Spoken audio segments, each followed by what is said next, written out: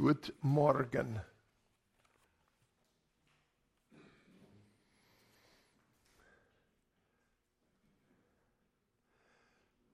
My mom became a principal. She went back to school late in life. And there's reasons for that. My father was ripped off. The company that he was a part of, his other partner, embezzled their life savings. And it really, as a guy who was unsaved at the time when that took place, it was just really, really devastating to him. Because, in our culture, the man is the breadwinner. Maybe that's changing now. But in those days, 1970, 1971, man was the breadwinner. He did he brought in the money. And so my mom went back to work. I mean, they were broke. They had nothing. So my mom went back to work. She got a master's degree in administration, and she became a principal. And when she took over the job of being, she got a job as a principal in a parochial school. And when she took that job over, it was actually kind of like the school year had already started, and she came into that scene.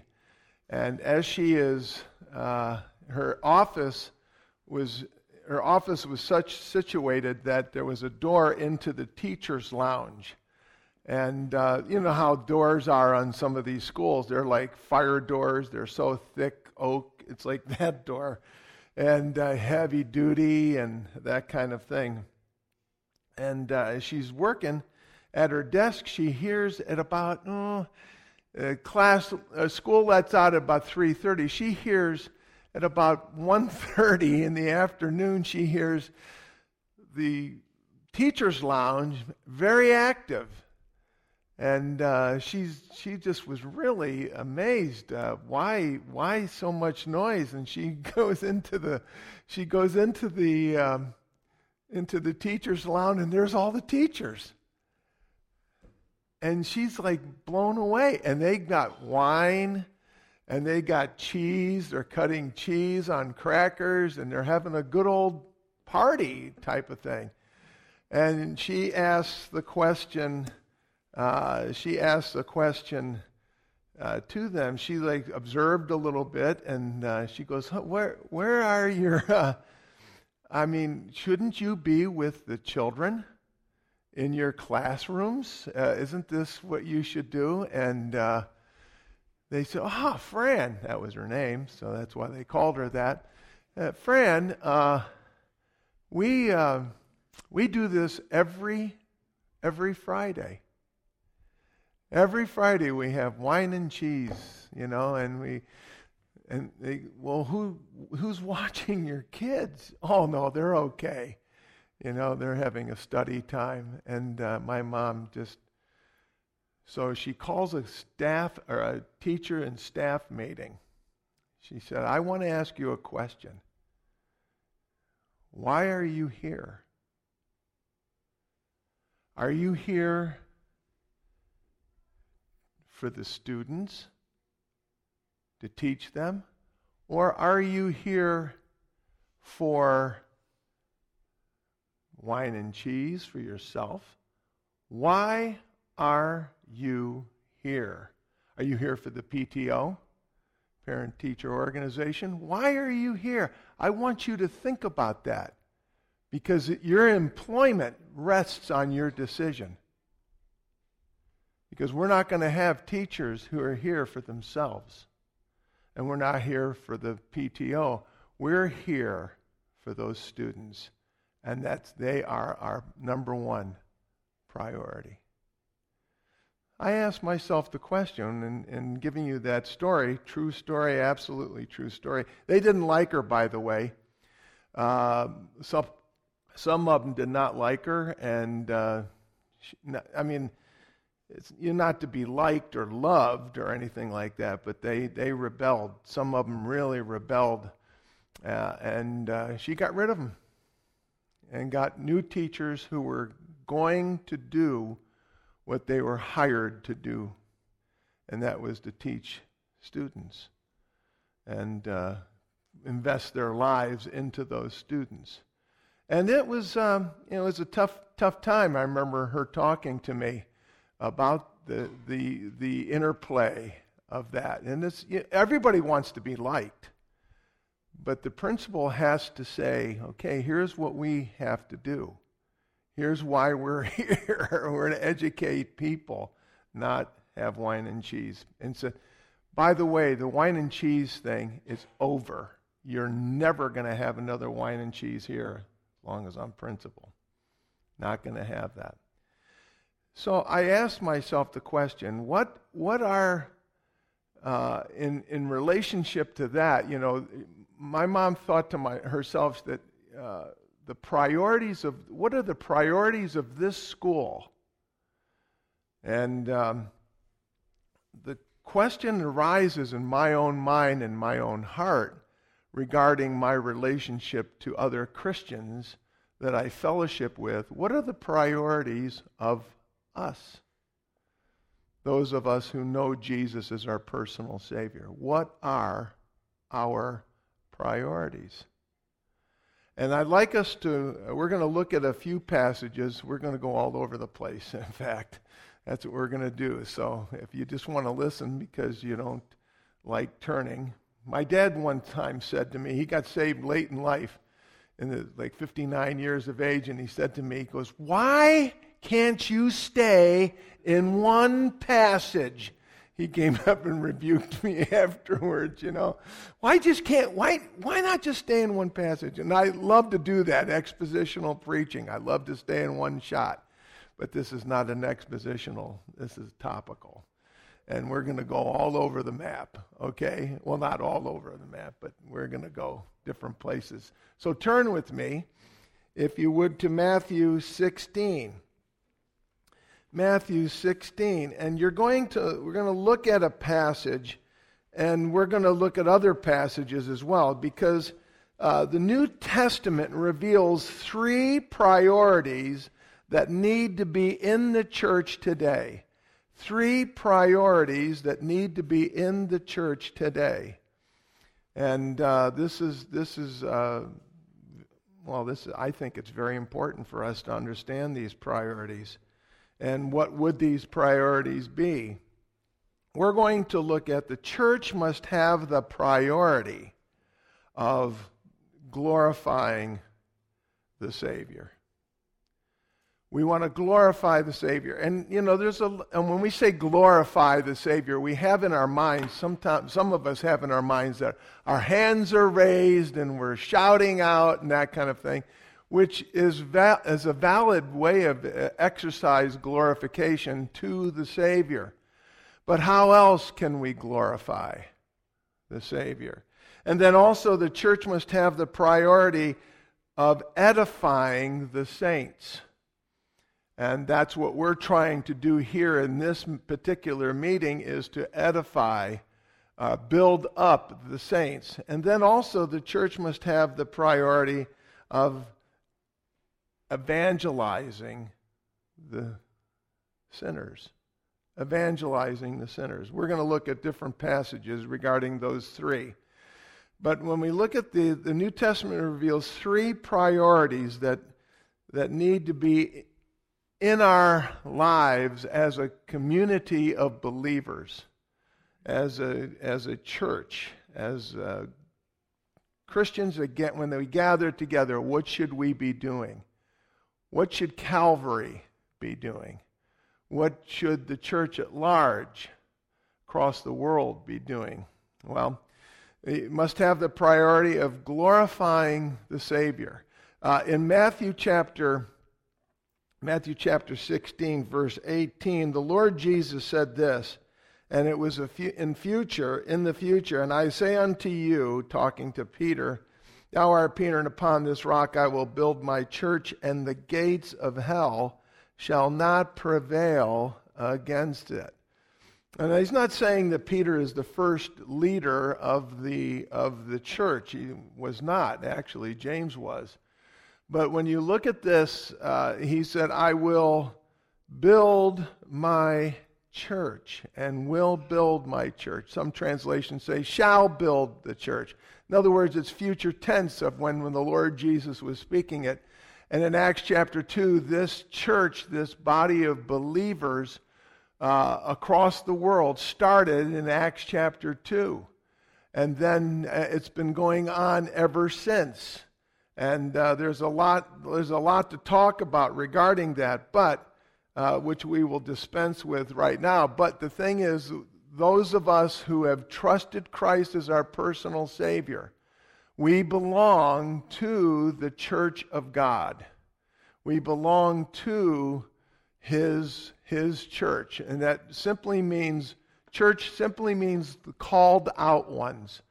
Those who have been called out or set apart for His, whatever He would desire. And we need to glorify. I'd like us to look at Romans chapter 15, if you wouldn't mind. Romans chapter 15. And look at verses 1, well, actually by 1 through 6. And it says this, we then that are strong ought to bear the infirmities of the weak. Romans chapter 15, verse 1. And not to please ourselves. Let every one of us please his neighbor for his good to edification. For even Christ pleased not himself, but as it is written, the reproaches of them that reproached thee fell on me.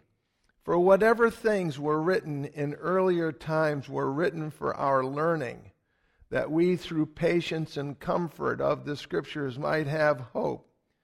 Now the God of patience and consolation grant you to be like-minded one toward another according to Christ Jesus, that you may with one mind and one mouth glorify God, even the Father of our Lord Jesus Christ. And so how do we do this? How do we glorify? What is the thing that He's commanding that we would do this, that we would gather together. We're not for ourselves. We're not gathering together for ourselves. There's a lot of churches out there that cater to the individual. And what I mean by that is and the individual picks up on this for sure. What's in it for me? That's not at all what the Bible teaches. When we gather together, we're in it to glorify Him, not in what can I get out of it. It's what I can give to it. And so we're to minister. As the Lord Jesus didn't please Himself, we're not to please ourselves. We're to please actually the Lord and ministering to others. That's our task. And so we glorify, in a broad sense, we glorify God by doing obeisance. Now that sounds like I'm fat. And I am. But let me be fat in my praise and glory to the Lord.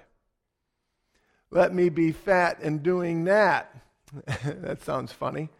But let me be fat in glorifying the Lord the way He would like to be ministered to. In Romans 12:1, notice this is to you, the individual, but it's also, if you belong to the church, this is what we're to do.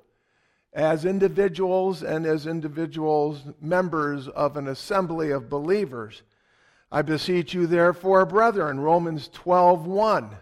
I beseech you, therefore, brethren, by the mercies of God, that you present your bodies a living sacrifice, holy, right, unto God. Acceptable unto God, which is your normal form of worship or your acceptable service. This is the normal action for us. We want to worship the Lord. We want to glorify God. But what is it? What is it? What does that look like? Well, we yield everything. That glorifies God. Did you know that? It's not necessarily, we say we want to glorify God, and like I said previously, we glorify God by our, singing and maybe raising of the hands and all this kind of stuff.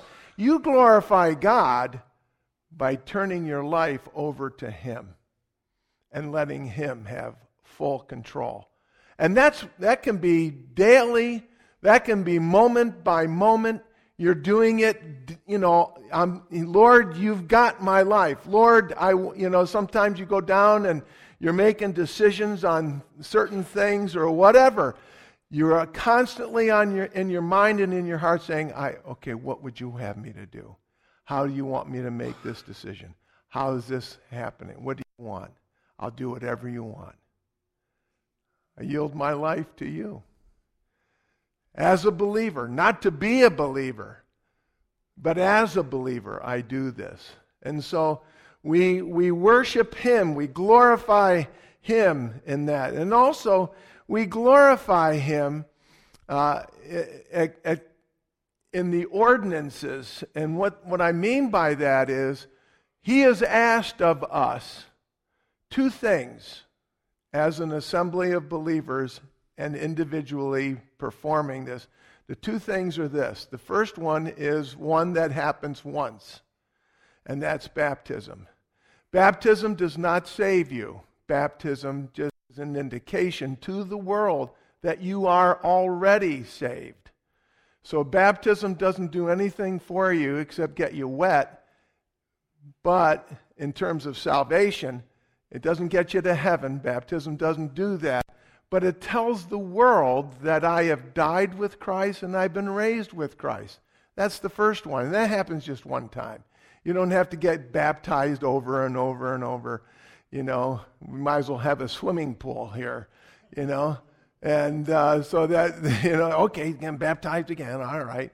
No, it's just a one-time shot. And then, but something that does happen over and over, and it's called the Lord's table, the breaking of bread, the Lord's Supper. There's many names for this. And this is something that we do. We worship the Lord. In fact, that is the worship meeting of the church, according to 1 Corinthians chapter 11. Paul tells us we glorify Him when we worship Him, when we say to Him, thank you, Lord, for saving my soul. At Calvary Bible Chapel here, we meet at 9:30 in the morning to do that very thing. It lasts an hour, and we think about our lives, and we look at the prescription that He told us to do. This do in remembrance of me. As many as do this, you do it until the Lord comes. If you remember my death, burial, and resurrection, would you remember that and keep that? Now, there's so many benefits for this for the Christian. We look at our lives and we say, man, if it wasn't for Jesus, it's over. Thank you, Lord, for saving my soul. Thank you for making me whole. And that's what we do. We come and we worship the Lord, and we ask Him to really bless. And to really, we ask Him not only to bless, but to bless our thoughts and to think about what His Son, the Lord Jesus, has done on our behalf. Wow. I have seen people in the breaking of bread just break down and cry. Now, my father got saved at the age of 59. Right after he got saved, he was going to this Bible study with my mom. My mom was taking him. She had gotten saved around 54, age 54, and now they're only a few months apart. And so my dad gets saved at the age of 59. He had gone to this Bible study, and he trusted Christ as his Savior. If you know my dad, you don't because he's with the Lord now. You will. You'll get to meet him if you know the Lord Jesus as your Savior. He was just Bob, and combat veteran, and he's a straight shooter, this kind of thing. And he gets up at the breaking. Next time, I wasn't there. I wish I was. It's a small little assembly in Southern California. My dad gets up and he starts weeping. And he says, God, he didn't have the these and the thous. He didn't have anything. He just was him. God, thanks for Dennis. That Dennis was the guy that led him to Christ. God, thanks for West Valley Bible Chapel. God, thanks for Jesus for saving my soul. Thank you. And sat down. There wasn't a dry eye in the place because people were witnessing a man who had been broken to the point that he knew that he needed Jesus as a Savior. And he was so grateful. And it was so tender. And I was told that everybody's going, this kind of stuff. And just a wonderful thing. And that's glorifying God. That is glorifying God. And so you have the ordinances. We glorify as an assembly of believers. We glorify God by not only doing obeisance to the Savior in the broad sense of worship, but also in terms of the ordinances, and then also in terms of our obedience to the Lord. Would you turn with me, please, to 1 Samuel? That's in the Old Testament.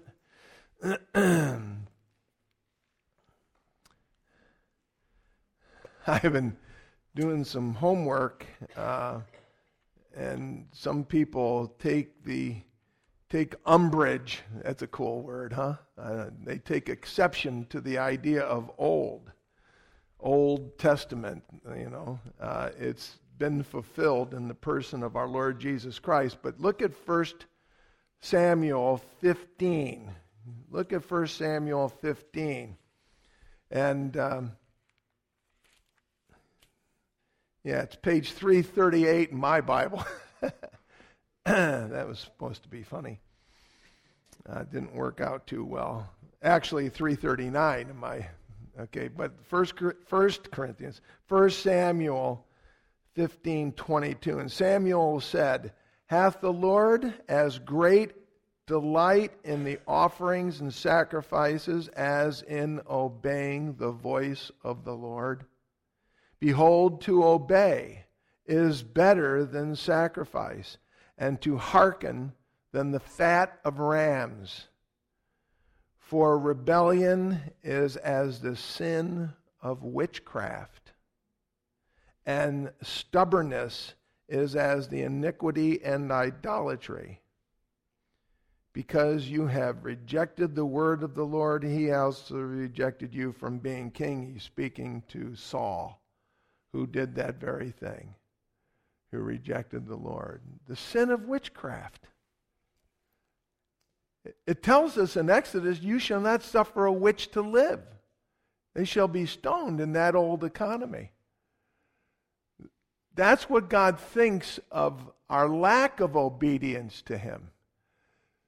I heard a preacher this week, pretty good preacher, talk about it wasn't necessarily the humbling of themselves as opposed to the exaltation of the Savior. Glorifying God. Noting his worth and how great he is, and understanding how small and puny I am. And I thought that was a great point. The Bible also tells us to humble ourselves, therefore, under the mighty hand of God, that we may be exalted in due time. And so this is the thing. We need to obey, and it's better than giving a check at the plate when the plate is passed or the bag is passed at the breaking of bread. It's if you gave $1 million, God wants your obedience. That's what he wants. To obey is better than sacrifice. And so this is the thing that is so important. What does God want me to obey? And there's a boatload of things in the Bible, so we need to be constantly in the Word. But this is what the church tells us the church needs to do. And he tells us in his Word how we're to operate, how we're to do things. And he really does expect us to obey. I mean, think about it just for a moment. He sent his Son to pay the penalty for your sin and my sin, to save us from the lake of fire which burns forever and ever and ever, and I cannot obey him? How ludicrous. How unbalanced at the very best that is. We're to obey him, and this is how we are to glorify the Savior. Question: does that depict your life? The idea of obedience, the idea of worshiping him, the idea of obeying him in terms of the ordinances? Does that depict your life? And not only does the church must glorify the Savior, but the church's priority also is, one of the priorities is to edify the saints. There's a number of passages. We do this edification. We edify the saints through doctrine. Doctrine is simply teaching. What does the Bible teach? We can say it's doctrine, and that's another word it's a synonym for teaching. But what is it that we are to obey? What is it that we are to know and to learn from? Look at 2 Timothy chapter 2, if you would. 2 Timothy chapter 1, 2 Timothy chapter 1. And look at verses 12 and 13. For which cause I also suffer these things. Nevertheless, I am not ashamed, for I know whom I have believed and am persuaded that he is able to keep that which I have committed unto him against that day. Hold fast the form of sound words, which you have heard of me, in faith and love, which is in Christ Jesus. You know, it's really beautiful. Hold fast to those sound words. But he gives us the strength to obey those sound words.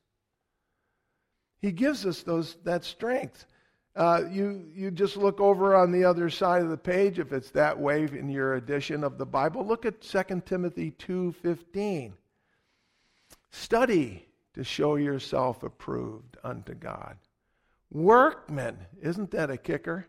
Workmen that need not to be ashamed, rightly dividing the word of truth. It takes work.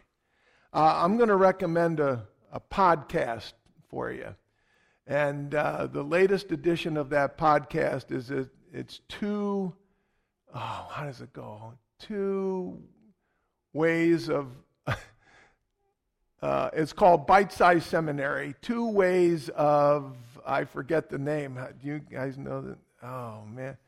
2 ways of, help me out here. You don't remember. Okay, 2 ways of studying the Bible. Yeah, that's it. That was something like that. 2 ways of studying the Bible is really good. It's just not reading the Bible. You know, I spent an hour reading the Bible. That's great. We need to study the Bible. We need to really be workmen. I always thought to myself, it'd be really cool to get people to come to the breaking of bread.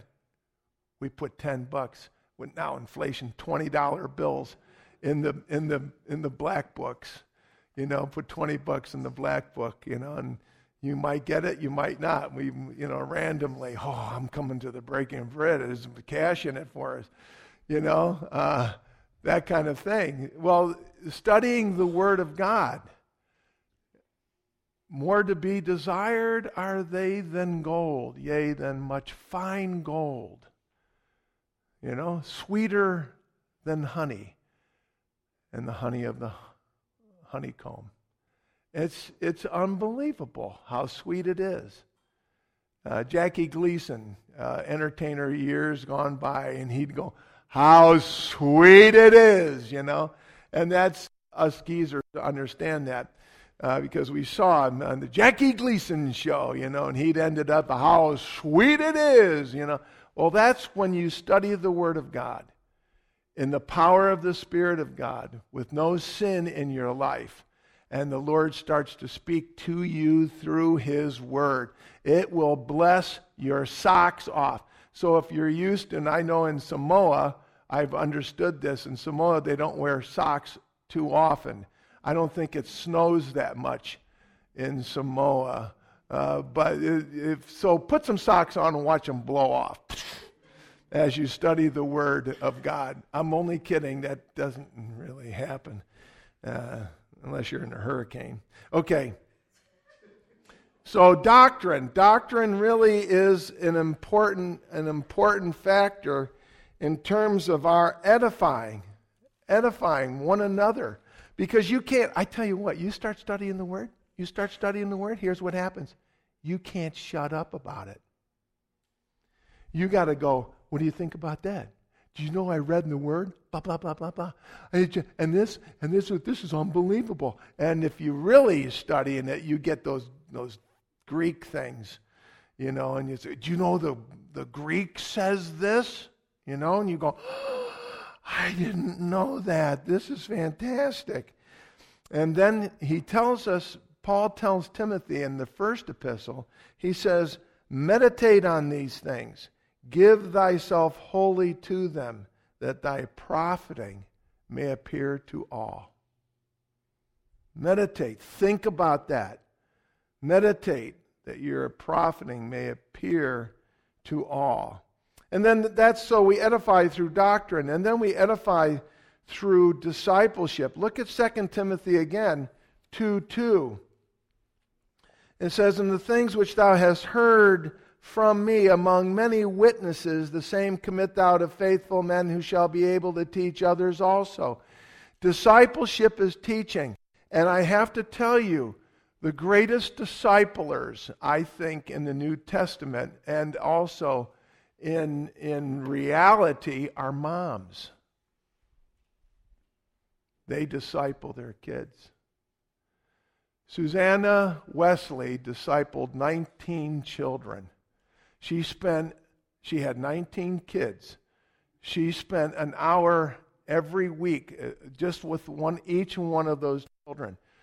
Of the 19, 2 changed the history of England and also the colonies. Changed everything because she discipled them, and then they got saved. John and Charles Wesley. We still sing some of Charles Wesley's hymns. Oh, for 1,000 tongues we sing our great Redeemer's praise. Charles Wesley wrote that. And maybe he wrote that on a horse. Because he wrote over 8,000 hymns. And it was known of him that they could see him going through town in his bedclothes, riding a horse, and he'd stop because he ran out of ink for this quill. He'd knock on somebody's door and give me some more ink, and he would just be busy. And he'd, thanks, boom, back on the horse, going wherever he was.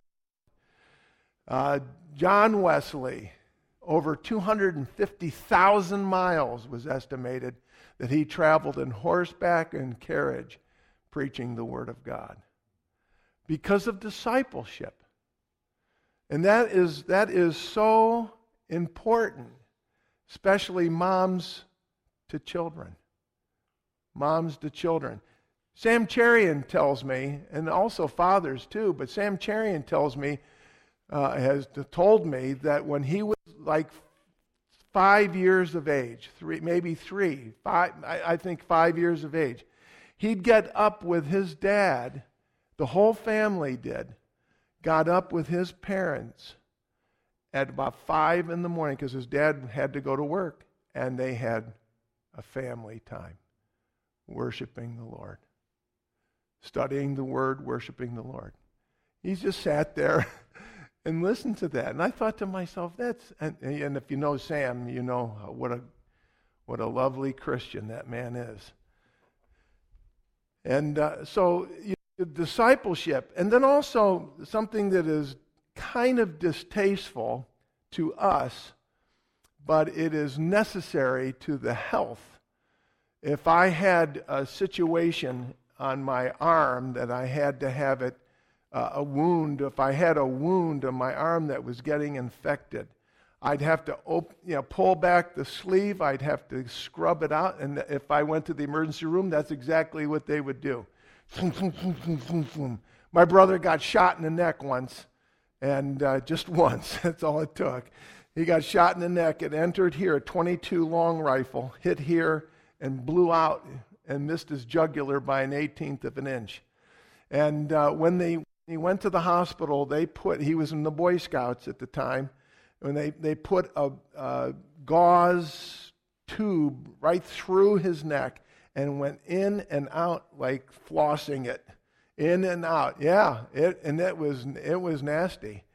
It was nasty. My brother, he was, but my dad was getting water for the camp, and the ambulance is pulling out of the camp, and they're waving him to follow. He didn't know it was his son in the back of that ambulance. Got shot through the neck. And my dad, combat veteran, had seen stuff like that. He made a big mistake, though. My brother came home with his shirt on that was blood-soaked. My mom went ballistic, to coin a phrase. And boy, we had no guns in our house. That's for sure. For sure. That is for real sure. But when you do that, when you have a festering wound, you have to clean it out. You have to, and it's hard. It's difficult. But the Lord Jesus prescribes for us in Matthew 18 that very aspect of church discipline. So how do we glorify God? By looking at a situation and then making the right decisions in terms of disciplining the errant or the sinner, the saint that is in error. And Matthew 18 tells us how to do that specifically.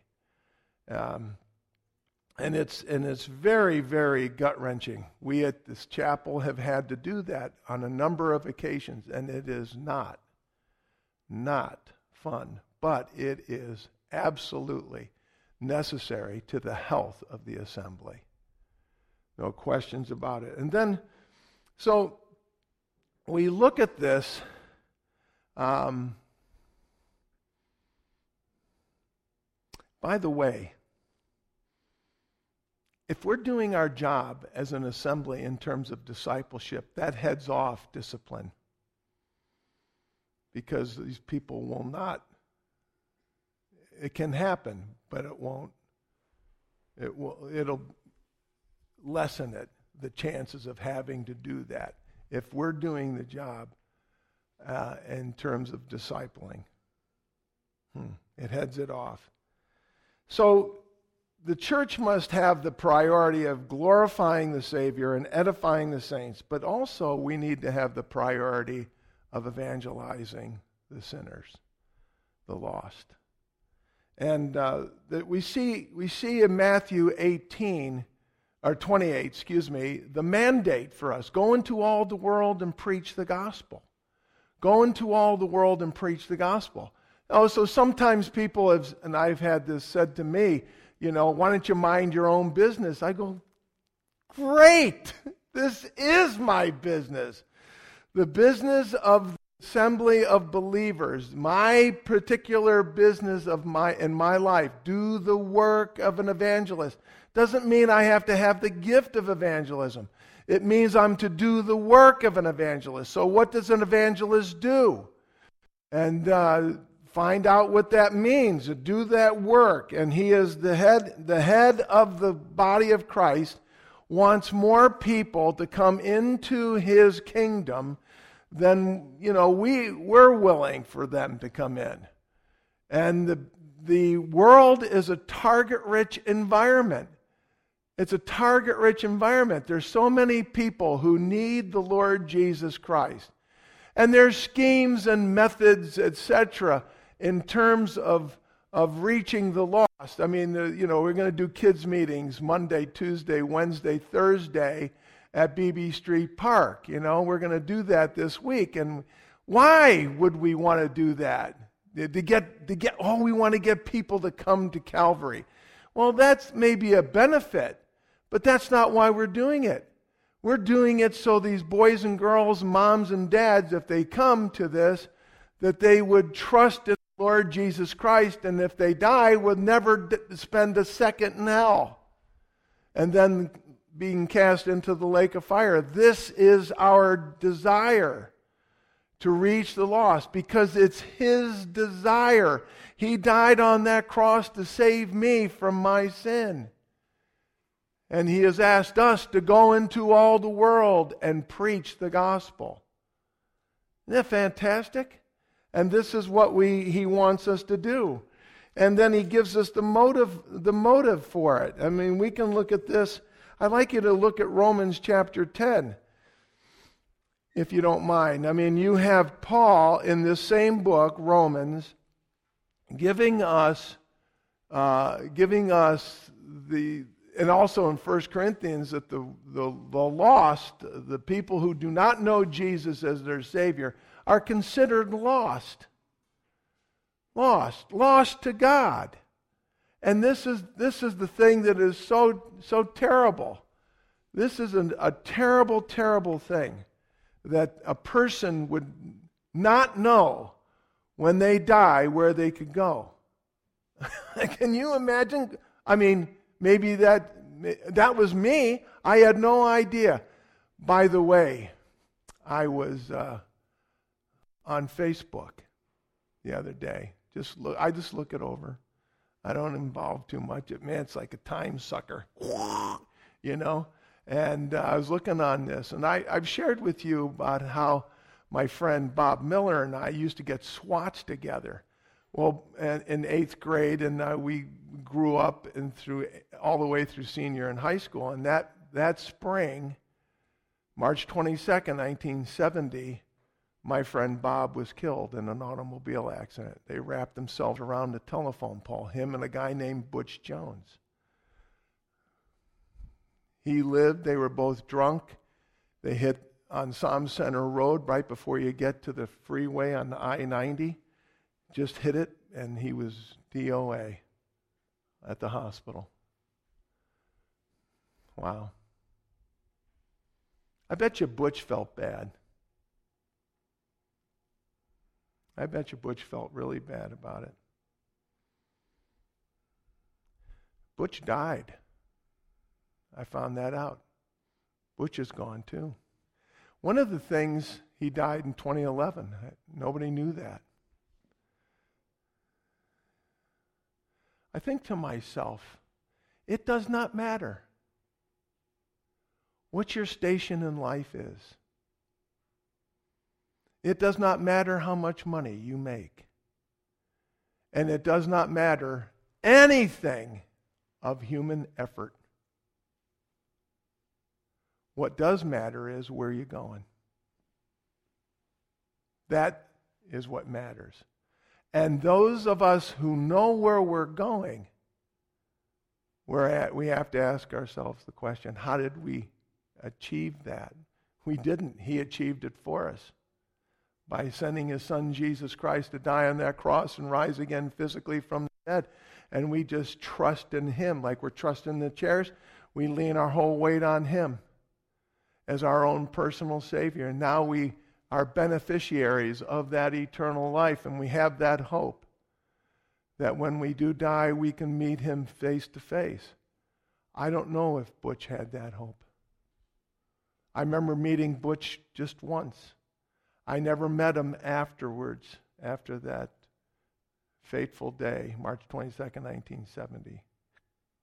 1 year later, I got saved that same day, March 22nd, 1971. But I thought to myself, Butch is now gone. Where is Butch? Because nobody cares.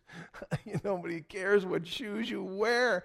Nobody cares what house you live in. Nobody cares. And that day, nobody cares. This is so important. And then this is what Paul is writing in Romans chapter 1. But in 10, notice what he says in terms of his motivation. Notice what he says in chapter 10, verse 1. Speaking of Israel, his heritage. Brethren, he's talking to Christians. My heart's desire and prayer to God for Israel is that they might be saved. Somebody said to me one time at the Moody Bible Institute, and they were ignorant of this verse. They said, well, the Bible doesn't teach us to pray for the lost. Duh. I guess Paul was out of bounds on this. He actually says, if I could be accursed, if I could go to hell,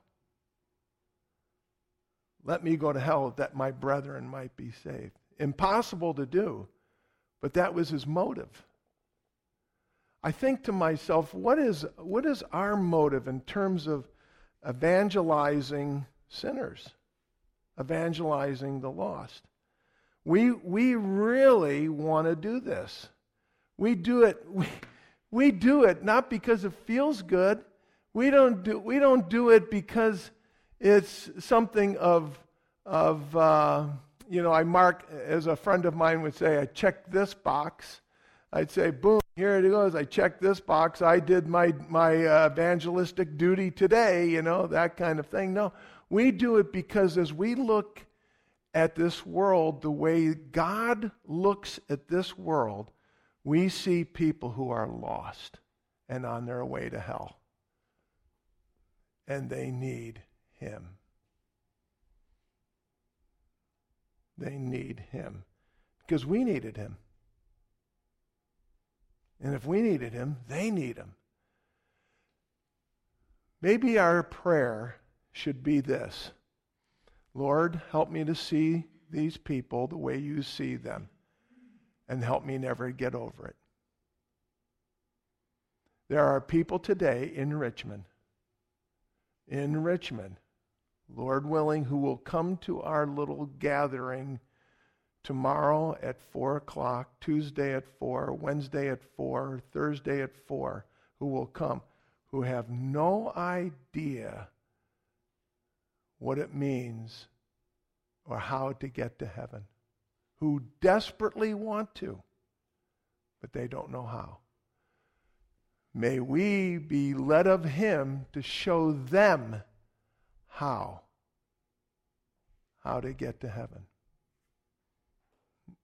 Can there be anything on our schedule? Can there be anything in our lives more important than that? Just a question. We got a lot of methods of doing this. I can teach you the 3-rope trick. 3-rope trick. We can show the sketchboard. We can show, there's a lot of techniques. Just a lot of techniques, and they come and they go. But if we don't have a heart for the lost, we can know all the techniques we want to know. We can have as many sketchboards or 3 rope tricks or whatever method we want to use to share the gospel. But it won't get shared because we don't have a heart for it.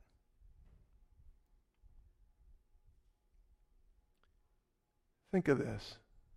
Somebody had a heart for you and shared the gospel with you. Are you happy about that? Yeah. Pass it forward. That's a cool term that was like 20 years ago, but I'm still in the 20 years ago realm. Pass it forward. You know? Play it forward. This is what it is. One beggar telling another beggar where to find bread. And this is the bottom line of our lives. The bottom line of my life is not get the stink out of the basement because of flooding. The bottom line of my life is not even to get a degree. The bottom line of my life is to do whatever He wants me to do, and I know for a fact it's His will that I tell people. And it's His will for your life to tell people about Jesus Christ. We might do it with stammering lips. We might do it with incompletions. We might have holes in our argument, all that kind of stuff. But by all means, do it. Do it. So we've talked about edifying the Savior, glorifying the Savior, edifying the saints, and evangelizing the lost. Question is, are we going to do this? All three. Are these the priorities of our lives? This is something of which we can only answer to Him. He's going to look at me. What am I doing? And I have to confess to you, I failed many times. And I don't want to fail again. Father, help us, we pray. And minister to us, we pray. Help us to glorify you. Help us in your strength and your wisdom to edify each other with your word and by our example of obedience to your word. And Lord, help us to tell others of you. Please, we pray and ask these things in Jesus' name. Amen. Thank you.